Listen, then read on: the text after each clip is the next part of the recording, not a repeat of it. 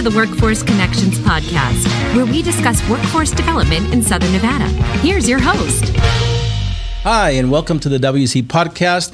In today's episode, we have visiting from us all the way from Austin, capital area in Texas, our friends from the Workforce Solutions Capital Area Board.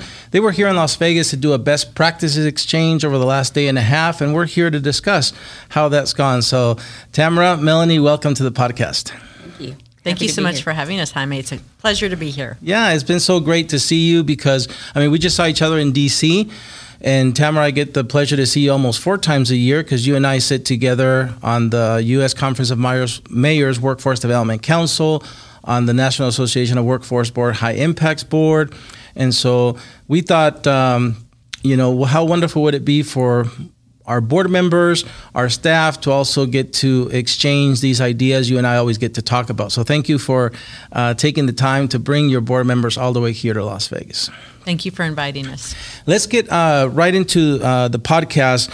If you would please, Tamara, tell us in your words, again, I know that we've learned a lot from Austin over the years. I've learned a lot from you and how to be an effective ED, how to move the needle in my area. But tell us in your words, what does it mean to be a high impact workforce development board?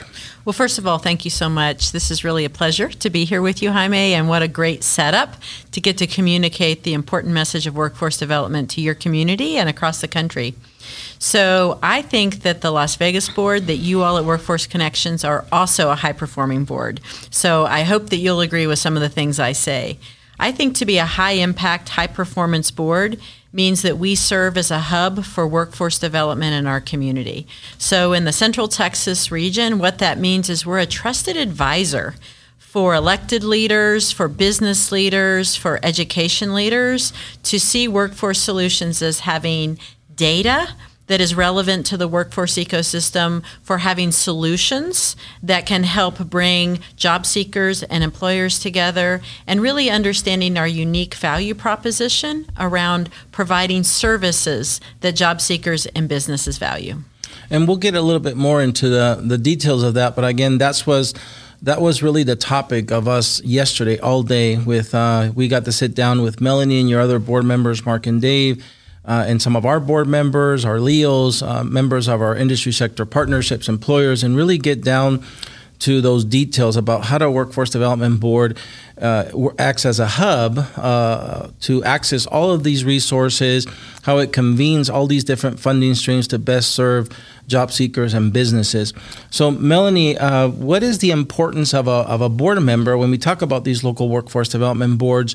Local elected officials appoint members of the business community to bring their subject matter expertise of the labor market to really help us, again, help Tamara and I and our staff do the things that we need to serve our community. So what is the importance of those board members having a high level of engagement?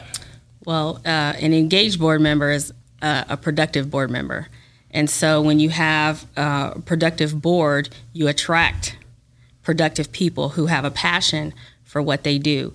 And bringing the industry sector or the business knowledge and passion for workforce development to boards like ours and giving them opportunities to engage, whether it's submitting their subject matter expertise on developing the industry partnerships or promoting the great work that our workforce boards does, keeping them engaged and moving the needle and moving the workforce development efforts in our region is important. But having that engagement and giving them opportunities to engage just makes the whole board productive. I agree. And hearing the stories yesterday that you shared about your journey, as a business person in the capital area, leading those roundtables and eventually industry sector partnership, and now as chair of the board, it's quite a journey. And I know Tamara is fortunate to have you.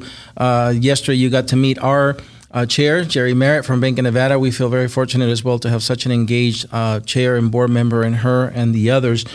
Tamara, I know that for us to do great work, and I saw this in display yesterday with your board, and I'm grateful, I think, to have it as well. But if you could share with those listening, we might have some peers of ours also listening that want to become even better, higher impact boards than they are. What does it take for us as staff to earn the trust of these board members and these LEOs? Because again, Without their trust, we can't move the needle. And so what ways can we use to earn their trust? Well, first of all, I'll say that as staff, as executive staff serving a workforce board, we are nothing without our workforce board members and our elected leaders in our community. So you're spot on, Jaime, that we must earn their trust. So there are really three things that I will say on that. It's communicate, deliver, and dream. So as leaders of a workforce system, we have to communicate well and often. We cannot expect that our board members who meet every other month, for example, can retain all the information from our complex system. So communicate succinctly, well, and often. Number two, I would say, is deliver. Part of our job as executive staff and leading staff teams is we must deliver on the promises that we make in our community. That's just not our performance measures. That's also on the covenant commitment that we make in our communities to connect job seekers to jobs.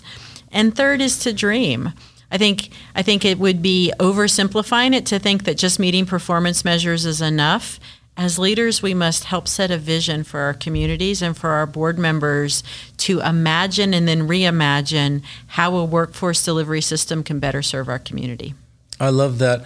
Yeah, and again, it was in display, I think, yesterday when our board members were discussing among themselves their role. I heard a comment saying we each have a role. The staff has a role, the board member, the LEO, and it's really great when each person knows that what their lane is, what their role is. And it's not like there's hard lines you can't cross over, but a team is best when everybody plays their role to the best capacity. So, Melanie, your role as the board chair in Austin is really important because, again, you lead your peers of other business people to help support and guide the work that Tamara and her team do there. So what helped you prepare? How did you prepare? What do you feel helped you get prepared for this role of chair of the board in Austin? Thank you. And so it starts with passion for workforce development. That's first. And then having the runway and the ability to be involved. And so I actually got involved with Workforce Solutions Capital Area through a committee that was formed for advanced manufacturing and skilled trades when they were developing their first hire local plan.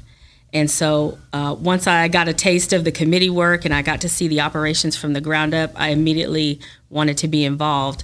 And then the next step was to become a board member.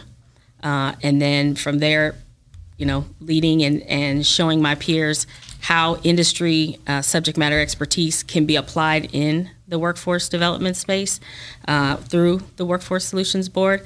And then we just kind of went from there. And with Tamara's leadership and guidance, I think we're a pretty good team together.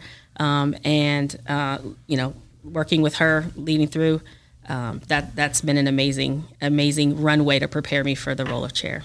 Yeah, you guys are doing great. Again, they always say in these groups that Tamara and I belong to, you learn from each other. But just as recently as last year, I remember Tamara brought her team to Long Beach, the board members. Mm-hmm. And it inspired me to bring my board member, my chair, Jerry Merritt, to the next meeting in D.C.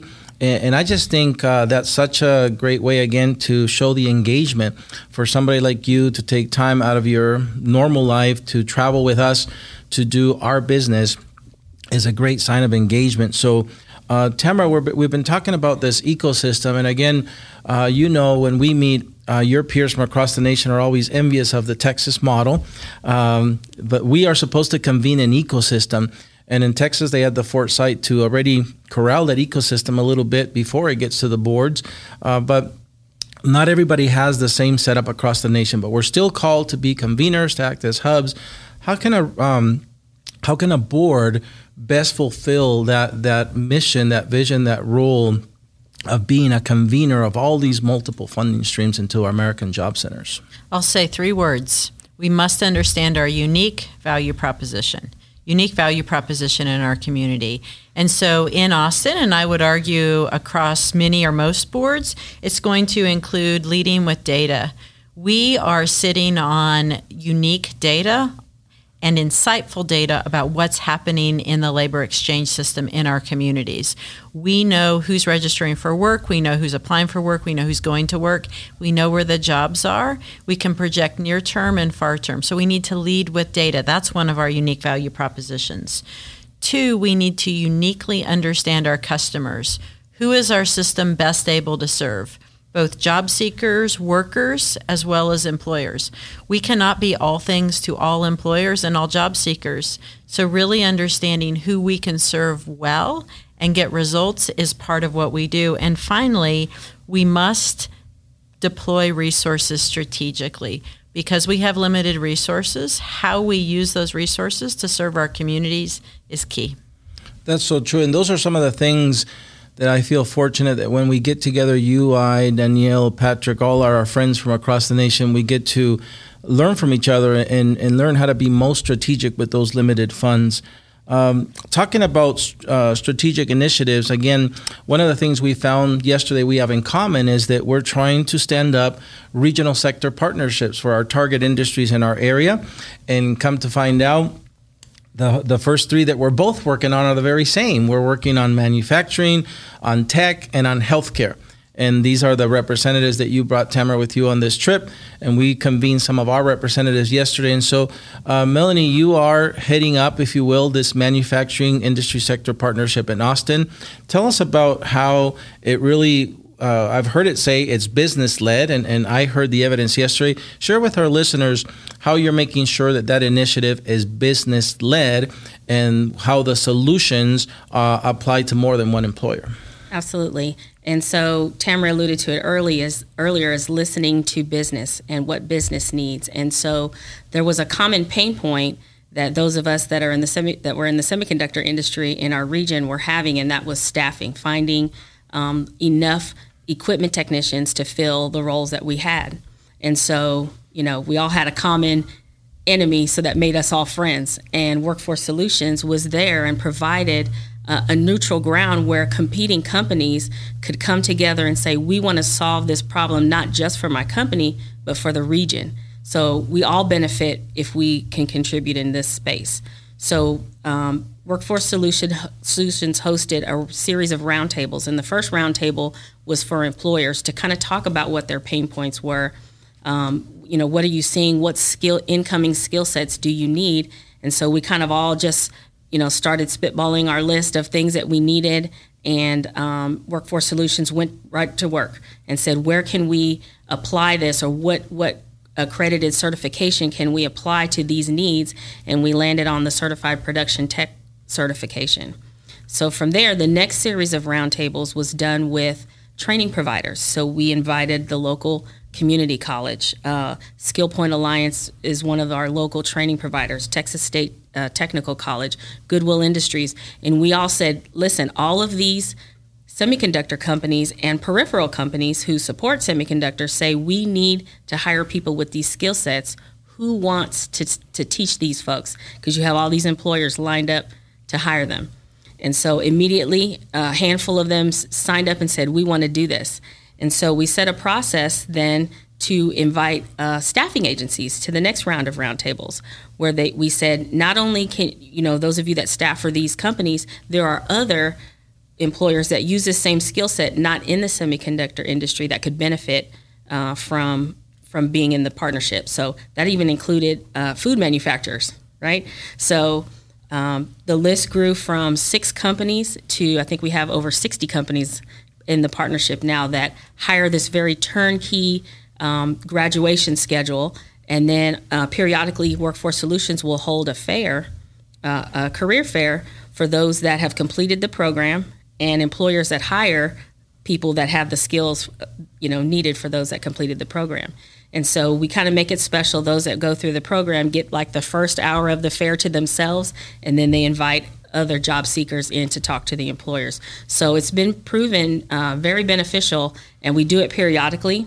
And the partnership meets biweekly, and we talk about let's make sure the curriculum is still what the employers need. So that's how we keep it business-led. Hey, we need this extra module on quality or safety. And the training providers attend those meetings, they make the adjustment, and that way they're continuing to refine the graduates that they're producing for the employer. So it's a great turnkey system. It is, and we're grateful that you are generous enough to share with us. We're a few months behind you in this, but again, we brought our school district, our community college, our employers to be able to see that the direction we're going is the right one, and this can be done. It takes the effort, the commitment of the board and all the partners to get it done, and we're grateful that you're allowing us to capture it also in this format so people can watch it, hear it, and hopefully replicate your success. There was a word yesterday that I remember. You wanted them to sit not as competitors, but there was a word that was the combination of collaborator, competitor. So can you remind me what that word was? Co-opetition. Co-opetition. Yeah. Are we going to get that into Webster Dictionary? We probably should. Okay. It's a very real thing. Yeah. Because a lot of, as you know, a lot of businesses are looking for employees, and they are competitors, but if they can see the power of being together and not selfish for just themselves, but for the industry and their region, it's magical when that happens. I love it. I love that you guys in Austin are doing that in a purposeful, intentional way. We're cheering for you because your success is hopefully going to be our success as we continue to try to help our nation, because these problems are common across our nation. Tamara, as you know, our peers, when we meet, we have the very same problems. And so anything that we can figure out as we share, we really have a national impact. So, but this visit of yours has really been inspiring, right? Tamara, I think that hopefully we get other of our partners to do this because I know it's going to make our board better. I hope that whatever you take with you is going to help you improve as well, become a higher impact board. So, Tamara, I'd love to hear from you. What did you get out of this best practices exchange? I know I have my list, but maybe you can share with our listeners what you take away. Well, I say that you are a great example of setting a table where co-opetition can happen. So to go back to that new Webster word, co-opetition, Jaime, you and your team do that by bringing together business competitors in the market who have a shared interest in building a talent pipeline. You all do that. That's a big takeaway, that's a role of a workforce board, a high-performing workforce board, which you are. So thank you for that. 2, I would say you all have shown us that you have the courage to innovate. And I use the word courage purposefully because you've shared with us, you and your team, how you've had to go through difficult conversations and make difficult decisions, all in the best interest of your community, your business community, your job seeker community, and overall more effective labor exchange. So kudos to you and the courage that it takes to lead. And 3rd, I would say that I am taking away this notion that services don't have to happen in one-stop full-service centers. But here in Las Vegas, what I've learned is that you have 30 locations that people in your community can access to receive services from Workforce Connections. In Austin, we have 3. So we're going to take that back as a learning that we need to continue to innovate and up our game to keep in competition with Las Vegas. So I'm betting on Las Vegas doing well, and I'm betting on Austin replicating many of these great models. So thank you. I love it. I love how you're speaking our language on proposition for betting. And thank you for being always generous, always taking my calls, always being there to mentor us who are have been new executive directors. Like I can't believe I've been an executive director for 4 years now. Time has rolled by, but when I was new in my role, you were always been generous and helping me, answering questions, sharing your experience. So thank you, Tamara. Melanie, same question. It's been great to see you here. Again, I was grateful to meet you in D.C. It was evident to me how fortunate Tamara is to have you as a board chair. And now having you here and hearing all this great stuff that you're using your business acumen, your experience to lead these industry sector partnerships along with Mark and Dave. What do you take away from your time here in Las Vegas that hopefully will be something that you make productive in Austin? I first want to commend you on the awesome implementation of your employment ecosystem. It takes a strong board to be able to convene government officials, educators, and business, and to solve a common problem. And so I've watched over the last day and a half how you all masterfully do that. So that's one big takeaway. It confirms the work that we endeavor to do in Austin. And so I think that's great. Another one is that I love, as Tamara mentioned earlier, your one-stop hubs, right? We're in the the next 10-year planning of our facilities. And so I was very inspired by the partnerships that you've strategically made with folks that are aligned with your common mission. And so we definitely we've gleaned that from you, and we're going to take that back to Austin. And then third, I want to say you and your staff are walking the talk. Workforce boards also are in jeopardy of this great resignation or people just changing jobs. But watching you with your staff and how you treat them and how you make this environment a good place, people want to come to work and make a difference. I love how you're working with your staff. That's amazing. Well, thank you for those comments. I think for us, again, it's been an incredible experience to have you guys here. It's validated a lot of our direction, if you will. I know that during the trip, we've done lots of fun stuff. The exchange has been obviously the most important, sitting in that room and exchanging our ideas. But last night, we had a great time at dinner as well. Lots of laughs. And today, we still have some visits to do. As you say, we're going to go visit some of these locations that hopefully will inspire you. We shared with you yesterday the impact of those locations, not just that it brings us together with our partners because they put skin in the game with their facilities, but it also brings the services closer to where people live and work. These neighborhoods where the libraries are, where the chambers of commerce are, it makes it, again, our access to our services easier. And again, if that wasn't good enough, it's helping us avoid now over $1 million of infrastructure cost. It means we can serve more people and get more work done with the taxpayer money. So again, Melanie, Tamara, thank you so much for stopping over today and doing this episode of the podcast with us. Thank you. Thank you.